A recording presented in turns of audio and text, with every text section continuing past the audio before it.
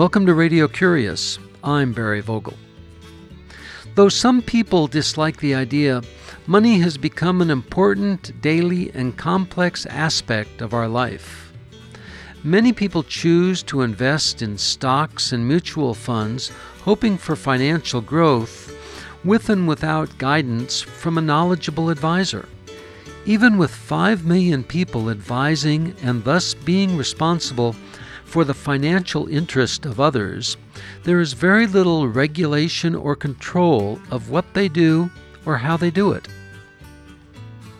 Donald B. Trone is the president of the Foundation for Fiduciary Studies, a nonprofit organization affiliated with the Katz Graduate School of Business at the University of Pittsburgh, established to develop and promote the practices that define a prudent process for investment fiduciaries. Donald B. Trone will discuss the practical and regulatory environment that defines the roles and responsibility of investment fiduciaries and how one should be chosen to work for you. I spoke with him from his office near Pittsburgh, Pennsylvania, and asked him to begin by explaining what a fiduciary is.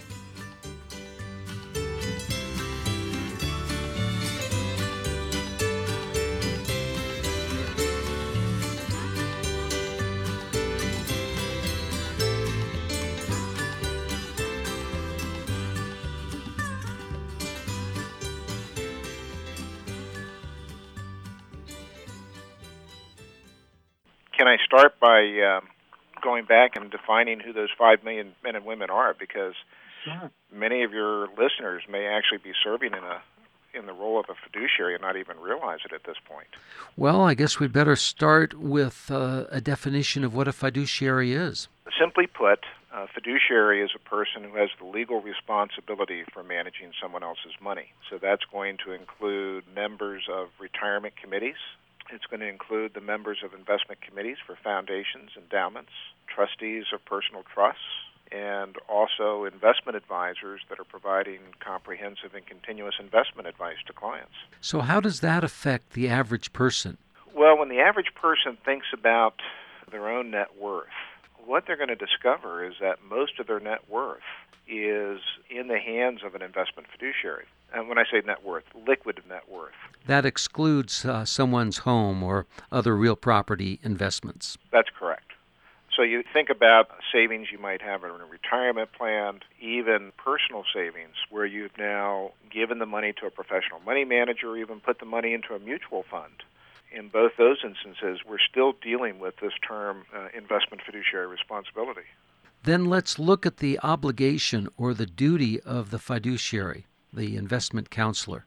When we look at what's required by the law, we get a sense of the skeleton or the outline of what the fiduciary, what the investment advisor should be doing. What has been missing for a number of years are the specific details that define that job or define that role. The way I describe it is, if the law gives us the skeleton, the work that we're doing is to put the muscle, the skin, and the hair on that skeleton and to bring the subject to life. Give us some examples, Don.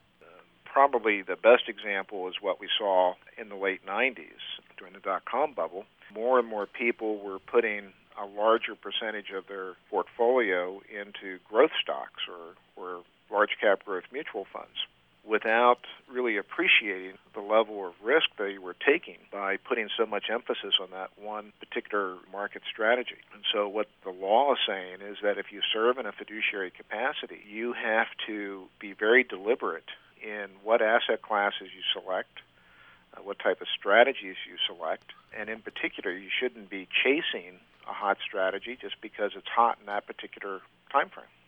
So in other words, if someone is advising an investor with their own money, and the investor says, I want to invest in .com, going back 6-7 years now, the advisor should say, be careful, don't do that, you're over your head. Should they write them a letter? Should they say, I won't invest for you? What's the level of the advisor's responsibility to educate the investor? The role of the advisor is to be able to model different allocations and potentially different outcomes and be able to clearly communicate back to the client what the possible range of outcomes could be if they selected that strategy. The range of risk, the possibility of getting a whole bunch of money or losing a whole bunch of money. That's absolutely correct. And by the way, we've been talking about the .com, but I think we could also update this discussion to hedge funds. I'm very concerned about the number of investors that are getting involved in hedge funds without really understanding the level of risk that they're exposed to. What's a hedge fund? A hedge fund today has it's taken on a broader meaning than probably its original definition, but basically it's become an asset class that represents an alternative investment strategy that doesn't meet conventional definitions. We think about mutual funds, such as a large cap growth mutual fund. The investment manager is going to be following very traditional strategies in developing or managing that mutual fund. When we start talking about hedge funds, basically we've opened the door and permit the money manager to pursue virtually any investment strategy the manager feels can add additional return to the investment portfolio. Increasing the risk for either an up or down, gain or loss. Many times though, the hedge fund managers will say that their particular strategy, because it's not following a normal pattern, actually may reduce the client's overall risk. Well, why are you concerned about the hedge funds? What do you see there as a risk to an investor? Well, I'll answer that two ways. My first concern, this has been a concern for years, even before we started to see the increase in the use of hedge funds, is that by definition, the hedge fund is not transparent. In other words, the money manager is not required to disclose to the public how the manager is pursuing investment returns or managing risk. And so the traditional procedures that we would go through to monitor or evaluate a money manager is not available to us when we look at a hedge fund. The second concern I have, which is more timely, is that we may be in the middle of a hedge fund bubble. All the characteristics of a traditional bubble now exist with hedge funds, and those characteristics are described as the twos. In this case, I'm spelling it T-O-O, the twos. We have too much product coming to market. It's coming to market too soon. In other words, it's not properly vetted or evaluated before it's being made available to the public, and it's too expensive. What is the product that you talk about? Well, the product is this whole cachet of investment products that are being brought to the market right now under this term hedge funds. Well, Don Trone, I want you to define what that cachet is and how our listeners would identify it. But first, I want to say that in this edition of Radio Curious, we're talking with Donald B. Trone, who is the president of the Foundation for Fiduciary Studies, the mission of which is to define the practices that detail a prudent process for investment fiduciaries. He's also the co-founder and co-director of the Center for Fiduciary Studies, which operates in association with the University of Pittsburgh's Katz Graduate School of Business. You are listening to Radio Curious. I'm Barry Vogel.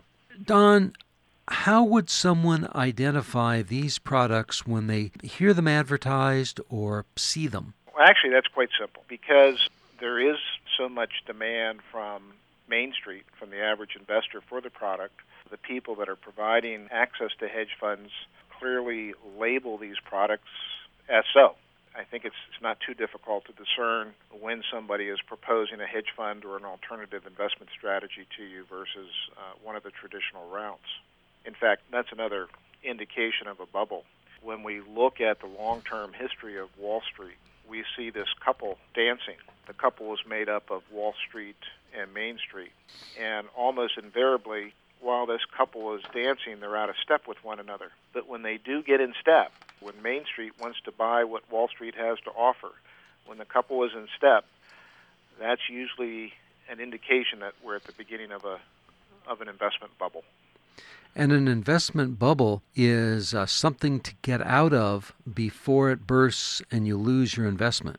That's right. Or Or another thing that we tell clients is when everybody is talking about making a killing, the market is already dead. How do you know when to get out or stay out? Obviously, if people are talking about making a killing, don't go in. If you have not gotten into hedge funds yet, my advice would be don't go in now. If you're already into a hedge fund, it's much more difficult to advise when you should consider leaving that hedge fund. Of course, the other thing that we have to keep in mind with many of these hedge funds is that they don't have the same liquidity as, say, a mutual fund. So today, if we decided that we lost confidence in a particular mutual fund, it'd be fairly easy to get on one of the internets and actually trade or sell that mutual fund out of your portfolio. That with many of these hedge funds and alternative investments, there's only certain days that the people who put the product together permit you to depart. Contractually, you can enter and leave at a certain time by having given an adequate amount of notice, which should be set forth in large print in the contract. That's correct. And typically that's only once a quarter. Let's take this conversation to the level of a person who may have, let's say, $10,000. It's either in a bank or in a mutual fund. What should they do with that $10,000 to make it grow? Say the person is 50 years old. $10,000 today, I would say almost certainly I would stay with mutual funds. I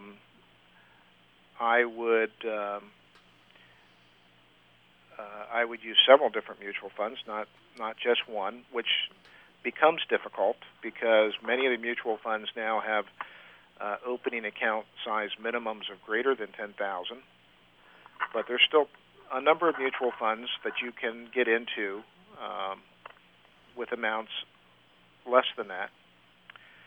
I would try to have the portfolio of funds that I put together custodied at one place, which makes it easier to provide oversight and to monitor the investment strategy.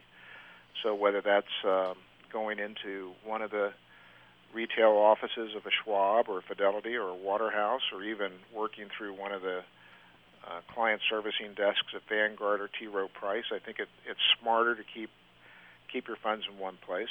I would certainly try to develop the portfolio across different strategies.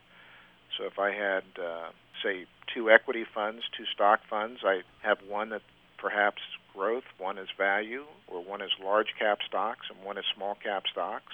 Can you define large cap and small cap? When we talk about large and small, we're referring to the size of the company itself, the capitalization of the company that you're investing in. Examples of large cap would be General Motors, McDonald's.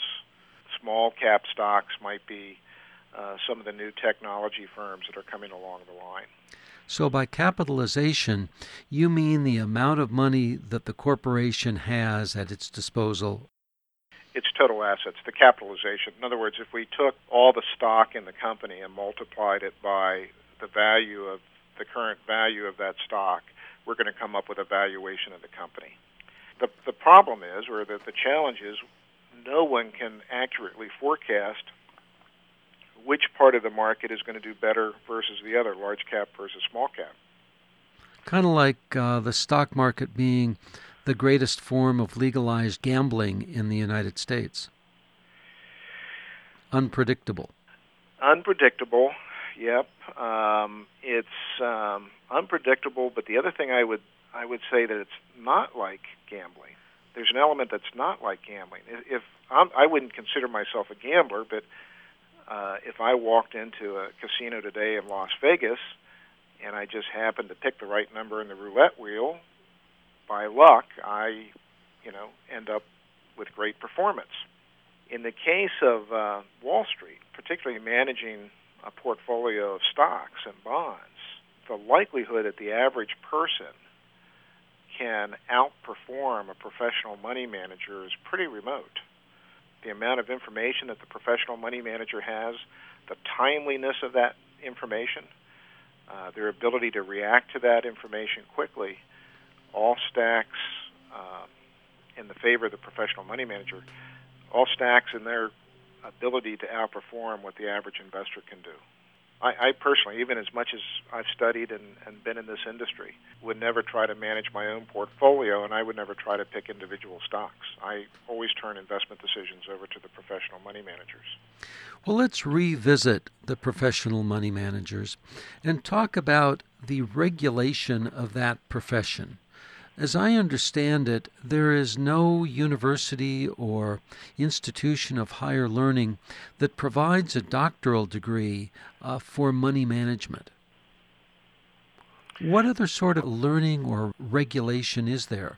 Let me further redefine the term money manager, and then I'll answer your questions there. Within this universe of money managers, there's really two pools or two camps.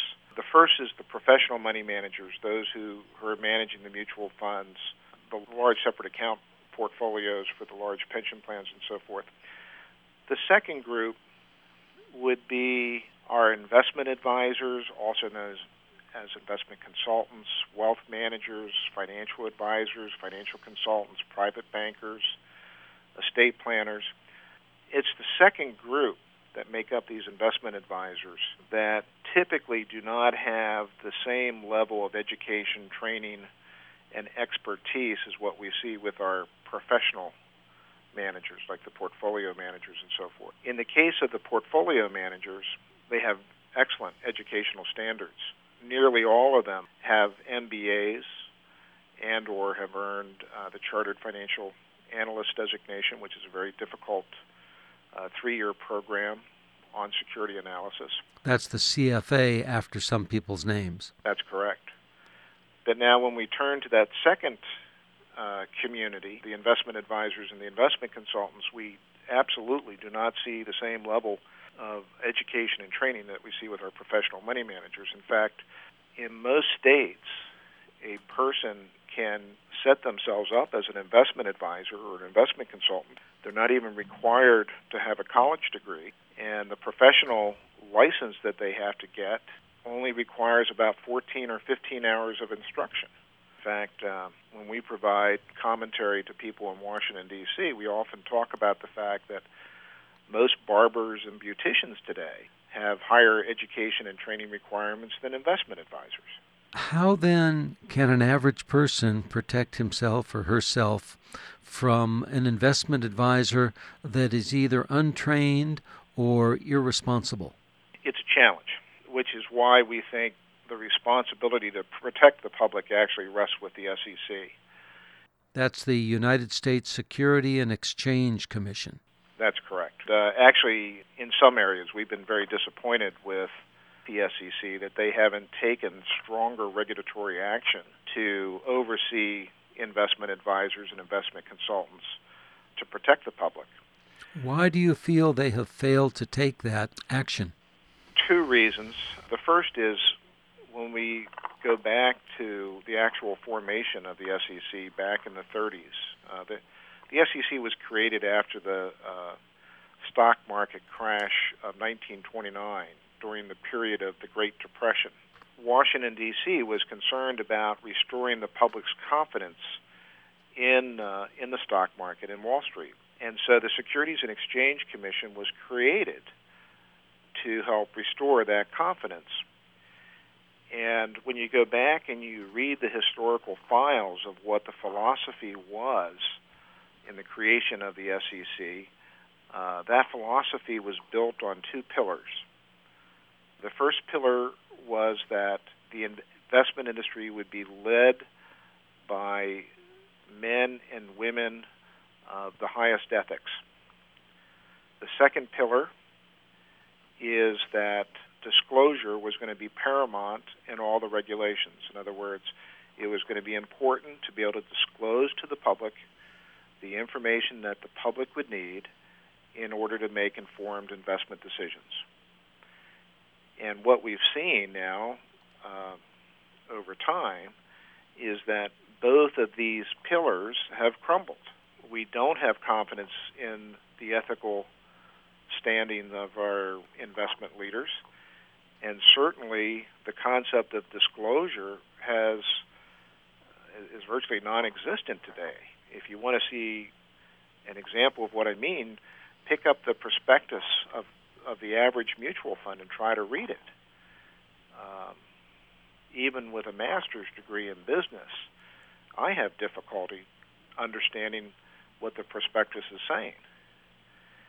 And so I think if we're going to restore confidence in the public markets, we've got to come back and restore those two pillars that were the basis of the SEC in the first place. Why do you believe there is this national inertia to have a greater control, a greater protection for the average person? Well, we've just come through a period where we've endured a bear market, and perhaps we're still not out of that bear market, but we've seen a significant decline in market valuations from where they were 5 years ago, coupled with the uncovering of all the industry scandals. And I think the attitude of the average person today is that they're not going to let Wall Street return to business as usual. Because of the experiences of the bear market and the scandals, the public is looking for Wall Street to come back with a higher standard of care, one that is defined to the client so the client knows exactly what they can hold Wall Street accountable for. I think the average person today is turned off by statements from the Wall Street firms that the client comes first. We treat every client one at a time. Every client is unique. The average person today doesn't buy that. But again, why do you think there is the failure of Congress if they would be the ones that would establish the regulations? Why is there the failure to establish the regulations? Well, this comment's not going to make me very popular with a lot of my Wall Street clients, but the lobbying efforts of Wall Street still have an impact on Washington, D.C. The other thing I would say is many policymakers in Washington, D.C., whether they're legislators or regulators, are insulated within their world of Washington, D.C. They rely upon quote-unquote experts to provide them information, feedback on what the public demands or what the public needs.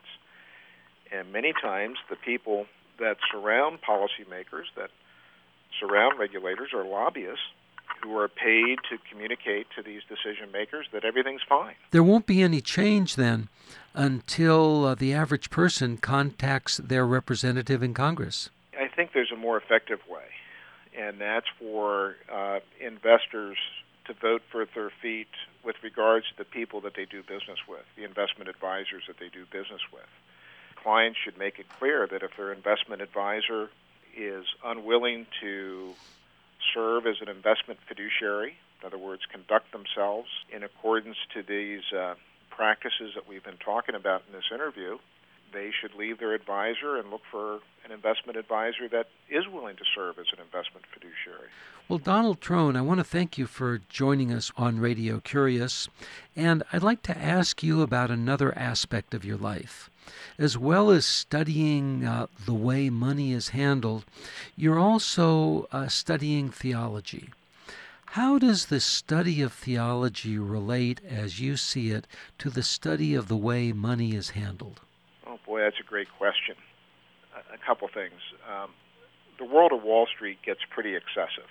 I think that's pretty well accepted by most of your listeners. And so by studying theology and being involved in theology, it keeps my other foot on the ground. It keeps me balanced in my life.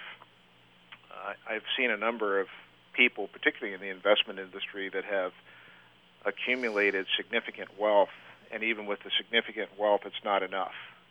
And so theology kind of counterbalances that and reminds you that there's more important things in life than just material wealth.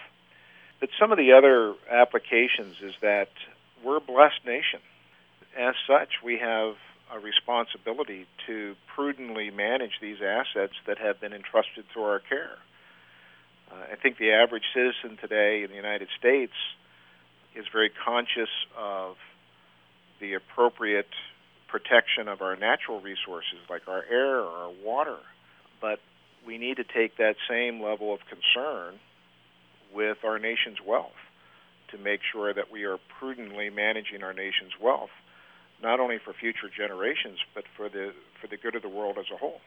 And once you have received your theological degrees and become ordained, do you plan to integrate those two professions? On an informal basis, I think they're already ingrained in what we do.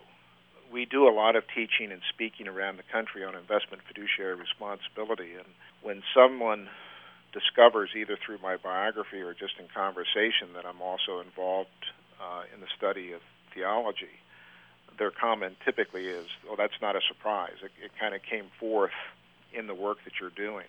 In a formal way, though, at least at this point in time in my studies, what I plan to do on a formal basis with the theology is to become a prison minister, a prison chaplain. Well, Donald B. Trone, I want to thank you very much for joining us on Radio Curious. And before we close, can you tell us about an interesting book that you've read lately? I just finished my semester at seminary. The focus this semester was the New Testament. In this case, it was a textbook, which probably most of your listeners wouldn't find of interest, but the textbook was on the New Testament, written by Gundry. The author was Gundry. For me, it was a fascinating look into that part of the Bible that I had never really focused on before, or didn't give it the degree of focus that it deserved. Donald B. Trone, thank you very much for joining us on Radio Curious. My pleasure, Barry. Thank you. Donald B. Trone is the president of the Foundation for Fiduciary Studies, a nonprofit organization affiliated with the Katz Graduate School of Business at the University of Pittsburgh, established to develop and promote the practices that define a prudent process for investment fiduciaries. You may visit the website of the Foundation for Fiduciary Studies at www.fi360.com. The book that Donald B. Trone recommends is A Survey of the New Testament by Robert H. Gundry. Copies of this and other editions of Radio Curious can be found on our website, www.radiocurious.org. There are over 750 archives on our website, radiocurious.org, and I'm honored to tell you that Radio Curious is now part of the collection at the Library of Congress. We appreciate your cards, ideas, and letters, and do enjoy hearing from you. The email is curious@radiocurious.org. The postal address is 700 West Smith Street, Ukiah, California, 95482. The phone is 707-621-5075. Ignacio Ayala is the assistant producer. I'm host and producer Barry Vogel. Thank you for listening.